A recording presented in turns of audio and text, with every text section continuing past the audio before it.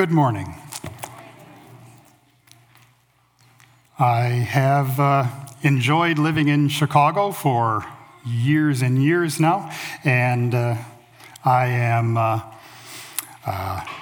happy to be here today, partly because I get a few days out of Chicago, and now it's time for the obligatory story from Pakistan. It's Palm Sunday, and in Pakistan, there's a desert and lots of palm trees, and we grow dates. So there's date palms, and the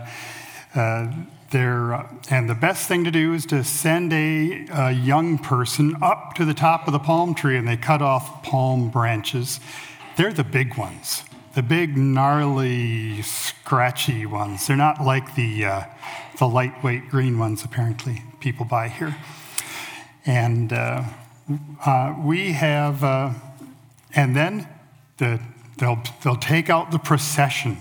The Christians are a minority, so it's good to have Palm Sunday. That means you get to get out the palm and march around and wave these palms in the air and let the neighborhood know that there's a Christian community near them. Aside from that, I don't remember anything in particular about Pakistan's celebration of Palm Sunday, except marching around the neighborhood. This must be an important event in the Bible, because this event was recorded in all four of the Gospels. Before this event, there was the feeding of the 5,000, recorded in all four of the Gospels. But they all start with this Passion Week. They start with this entry of the Messiah into the city of Jerusalem, and the celebration that people waved palm branches. This Holy Week, this Passion Week, starts out with a bang. Jesus engineers a live-action parable that puts him in the center of attention and causes the whole city to deal with his presence. There's going to be a lot of opposition from the religious parties, some singing and shouting, but let's take a step back and see how we got here. Let's go back just 3 days. In Luke chapter 19, while Jesus is passing through Jericho on his way to Jerusalem, he meets Zacchaeus, a tax collector, and a friend of Rome. He collects taxes for Rome. He knows a lot of unclean people. They're his friends. Zacchaeus wants to see Jesus, and Jesus eats lunch at his house. Zacchaeus is moved by the gospel of the kingdom, and he gives half his money to the poor. Jesus declares that this man is saved. Now, one day after that, Jesus, in coming from Galilee, passes through Jericho. I don't know where he was in the meantime, but here he is passing through Jericho the next day, and he's called by a couple of blind men who are begging on the street. In Mark's gospel, one is named Bartimaeus, son of Timaeus. Mark chapter 10. By the way, this is an interesting proof of the validity of our scriptures. Two other gospels mention that there was a blind man healed in Jericho, but Mark names the name. He tells who the man is. He not only says his name is Bartimaeus, but he says he's the son of Timaeus. Your father's name and your name together is your full ID. In Pakistan, people come to your door and they just want to see if you're there. So from the police department, they come to your door and they ask the official question, what is your father's name? That was not in my passport, of course. They'd say, it's not in your passport. I say, yes, I know. We don't use my father's name as part of my ID in my passport, but they do. It's your full ID. Mark remembered this blind man and this incident, and he got this, and he said his name is Bartimaeus, the son of Timaeus. And even the city, to Jericho. Bartimaeus must have made an impact in the early church, and Mark and Peter, since Mark wrote from Peter's testimony, they must have expected the readers of this gospel to remember Bartimaeus of Jericho. It's interesting, it's important, because it's a detail you would certainly not have put in unless you were sitting there writing it from the mouth of an eyewitness. These blind men, they call out, "Jesus, Son of David, have mercy on us." Some of the crowd around rebuke these men and try to silence them, but they persist in calling to the Son of David. Jesus calls for them to be brought to him and asks what he may do for them. It's an interesting way of responding to two blind men who ask you for something. You ask them, "What do you want me to do? Do you want a $5 gift or something else?" They say they want to recover their sight. And so he touches their eyes and they are healed. They don't go home, but they take up following the crowd and head for Jerusalem. So we have a man converted, we have two blind men healed, and now just one day before this triumphal entry, Jesus goes to the banquet of miracles in Bethany. In this banquet, Simon the leper is the host, Lazarus is the chief guest, and Jesus is invited to be the speaker. Simon is no longer a leper, and no one would go to his house. He probably was healed by Jesus, although there's no confirmation of this in the Gospels. And also, he would have been required to get an official certificate from a priest that he was no longer a leper, and then he could go to the temple, to synagogue, to have people over to his house. So Simon the leper and Lazarus. Lazarus is no longer dead. Lazarus was raised back to life by Jesus just a few months ago. The crowds outside are forming, trying to get a glimpse of Lazarus. The chief priests are irritated that there's so much attention around Jesus, and they realize that Lazarus is bringing a lot of people to Jesus' side. So they issue a death warrant for Lazarus. This is serious opposition. John the disciple had friends in the temple and in the house of Herod, and I would assume that John the disciple was given some interesting stories from his friends and relatives who worked there about the politics of being raised from the dead and what it means if you walk around alive after Jesus has raised you from the dead. One more problem I have with the ruling religious class of that day. If they hear the news that a prophet has arisen and is able to heal and even raise the dead, and if they, why are they not able to believe? Why do they not admit that they lose every debate they have with this man? Why do they not listen to his message of the kingdom? And I don't have an answer, but it's amazing to me that they follow Jesus around and they try to silence the stories about the people he is impacting. You can have answers and people will still not believe because some people are not yet ready to believe, but Jesus still offers them the kingdom over and over again. Now, back to our story. It is Sunday, the day after the Sabbath. Jesus has 5 days to finish his work. He has to prepare his disciples, 5 more days to get everything ready. Jesus and his disciples and travelers from the province of Galilee are walking up to the capital city of Jerusalem and the temple.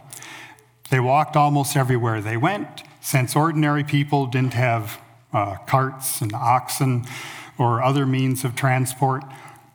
But on this day, the Lord Jesus stopped his men, and they waited while he sent 2 disciples to a nearby village to take and bring a donkey and her colt. He told them when they were asked what they were doing, that they should say, "The Lord needs them," and they will give permission. This was a strange request, since they had never needed an animal before, but they did just as the Lord Jesus said and came back with 2 donkeys. They led the mother donkey first, according to Matthew, our reading today. Led the mother donkey, and the Lord Jesus rode the young donkey that had never been ridden. A common way of training a donkey is you tie the young donkey to the side of the donkey cart, and wherever the mother donkey goes, the young donkey is tied to the side and he is dragged along. He learns to follow the cart, he learns the commands that are needed, and eventually he gets to pull a cart of his own. But while he's tied to the cart, he's always pulling off to the side. It must be a little bit hard on the main donkey that's supposed to be pulling the cart, because this training donkey is always pulling in the other direction. But Jesus mounts this donkey, and off they go, the last mile into Jerusalem. When people saw that Jesus was riding a donkey up to the city, they remembered a prophecy that the Messiah will come to the city built on the hill of Zion, to Jerusalem, to rule over all the land. He will defeat all enemies and bring peace and salvation and righteous rule to all the land. They remembered that the Lord Jesus had performed many miracles before this.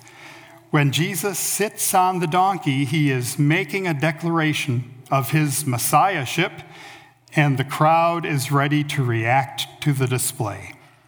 So they begin to celebrate, shout, lay their cloaks on the road in front of the donkeys, cut branches from palm trees, and lay them on the road.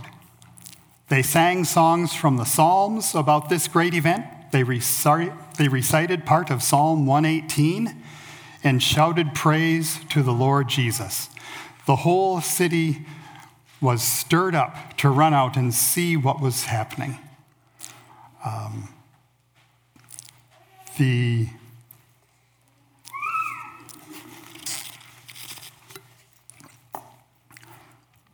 They sang, "Blessed is the King," according to Luke chapter 19. Blessed is the King. The Pharisees came and said, "Teacher, rebuke your disciples." They shouldn't be saying this. They shouldn't be saying that there is another blessed king. They shouldn't be calling you the king. Riding a donkey is humbling. The donkey takes short steps, jerking the rider back and forth. The rider's feet almost drag on the ground. It's not regal at all.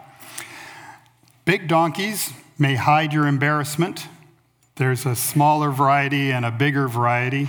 The smaller variety is easier to keep, and a lot of poor people have a small donkey. It's kind of like a wheelbarrow. It's good to have. You can always use for pulling something. But they're not nice to ride. But a donkey fits the description of Zechariah 9:9. Just humble, riding on a donkey's colt, and also the rest of the prophecy, to establish peace, break the bow, defeat the Greeks and the outsiders. And now Jesus receives worship. No wonder the people saw this prophet from Galilee and started to put two and two together. His miracles, the donkey headed to Jerusalem, the feast of Passover, the prophecy of Zechariah, they start to praise God and recite Psalm 118, verse 26.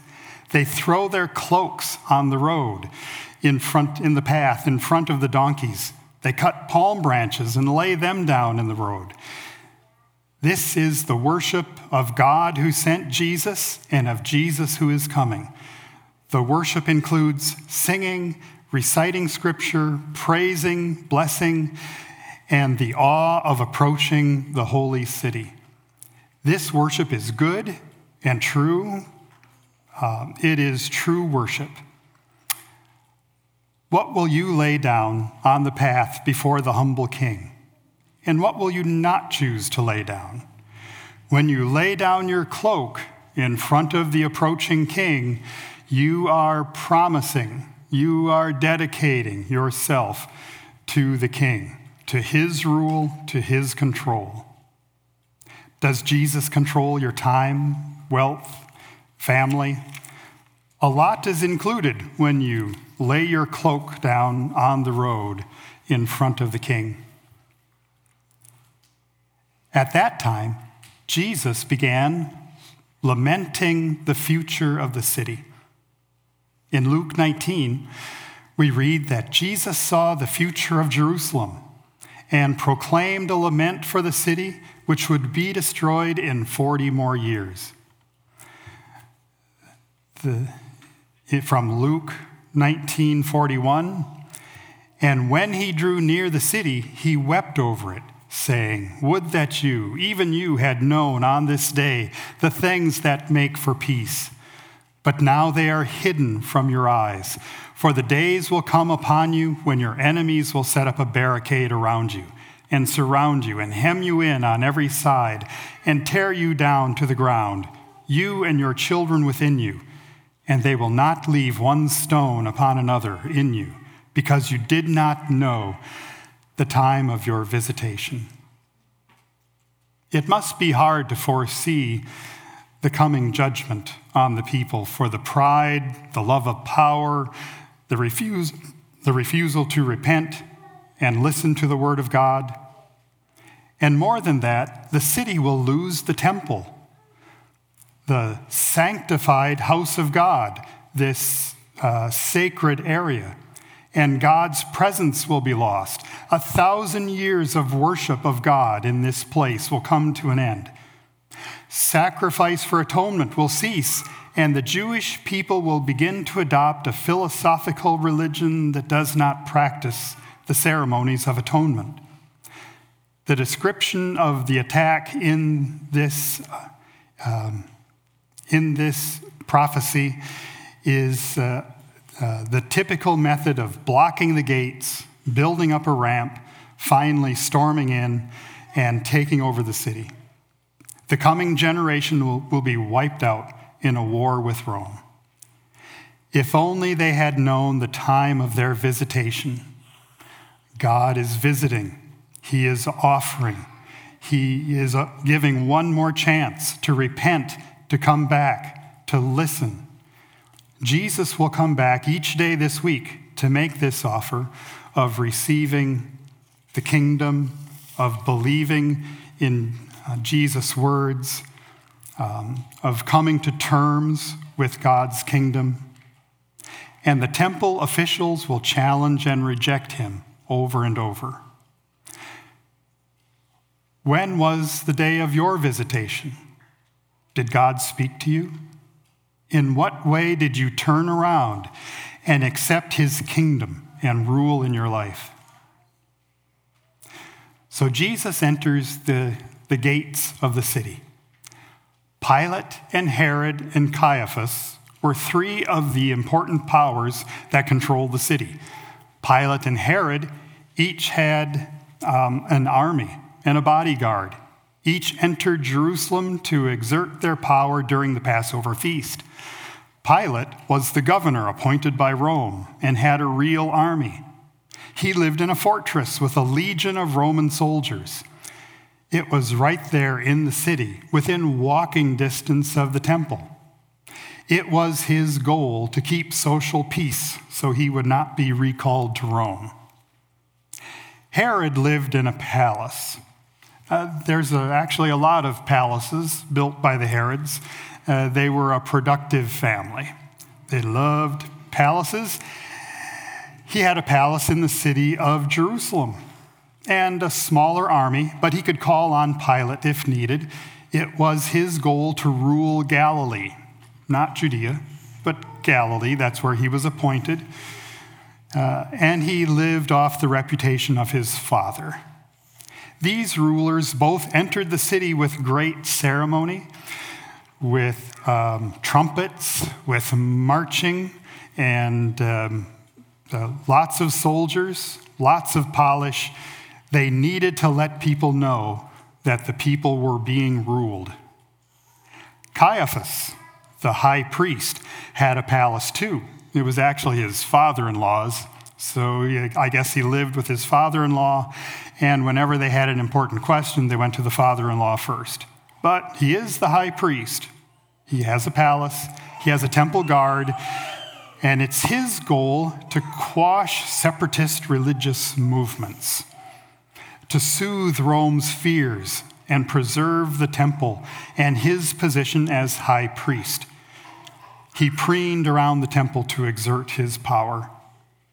There's a written record in some archaeological find, that there are 250,000 lambs needed for the Passover celebration.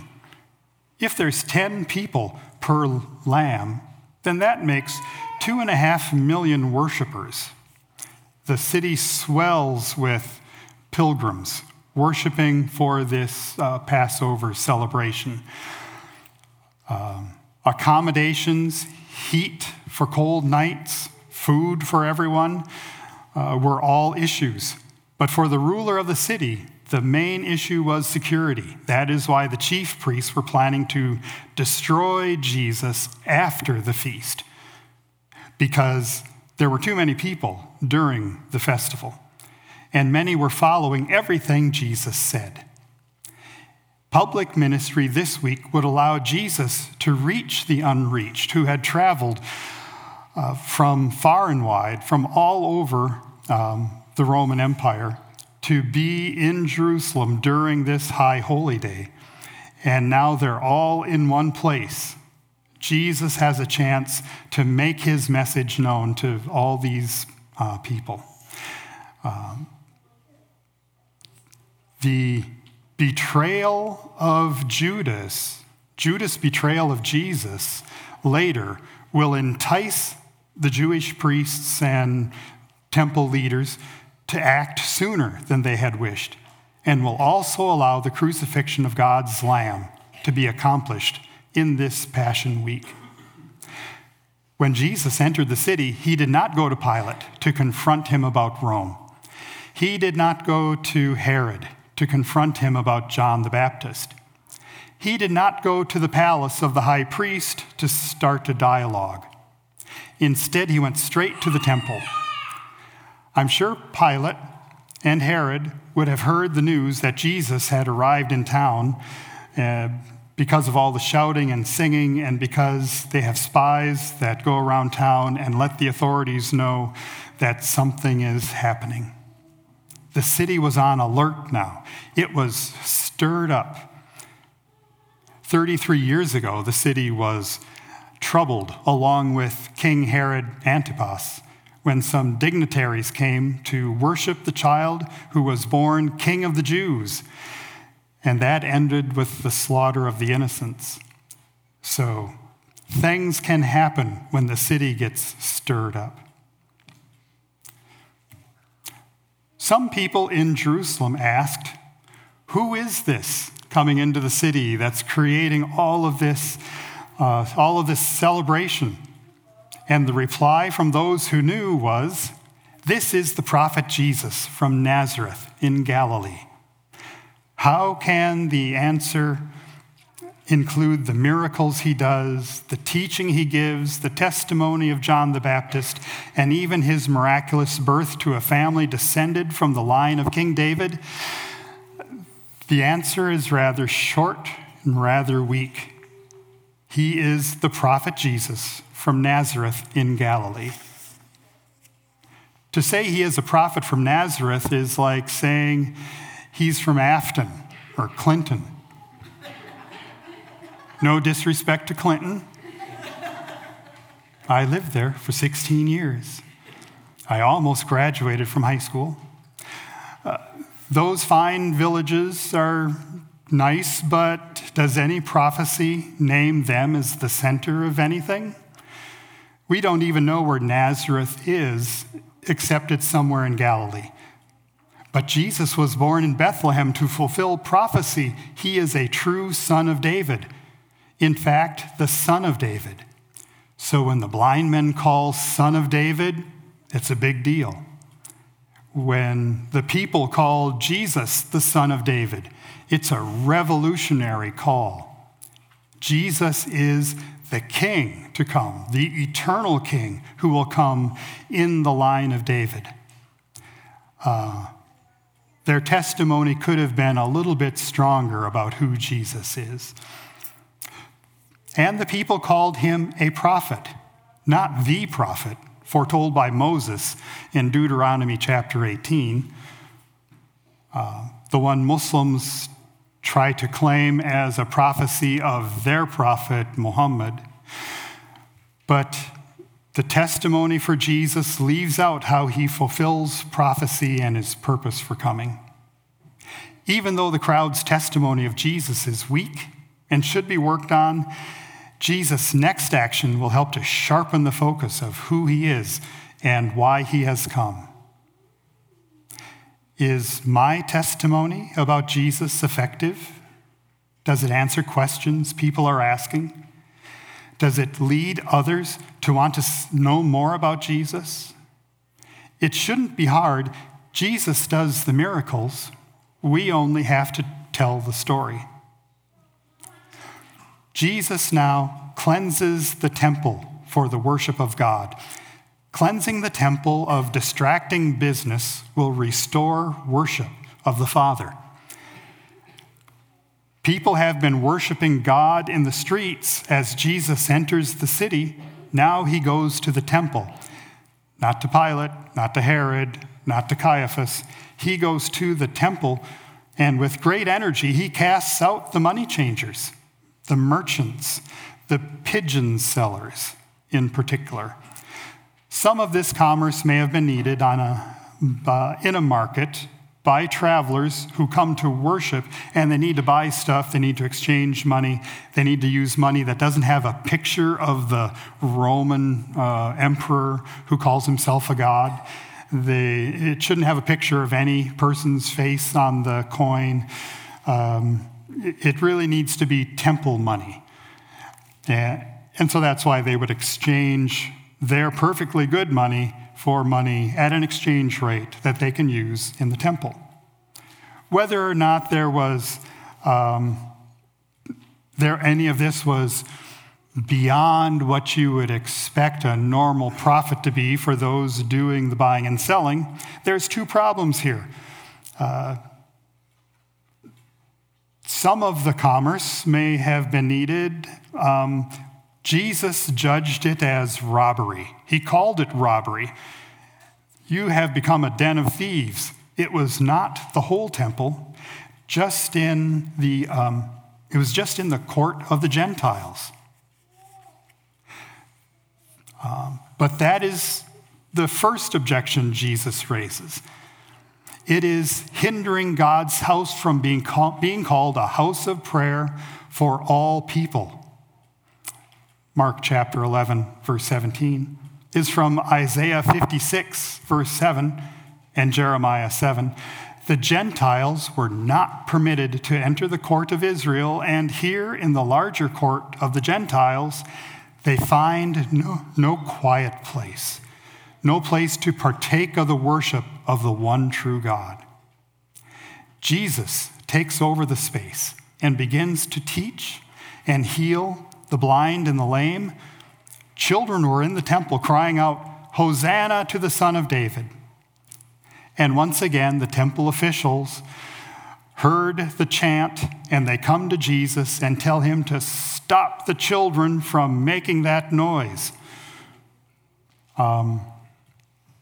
Jesus said, God can ordain praise even from the mouths of babes and infants. Why shouldn't these children be what he meant was, why shouldn't these children repeat the words of God's word?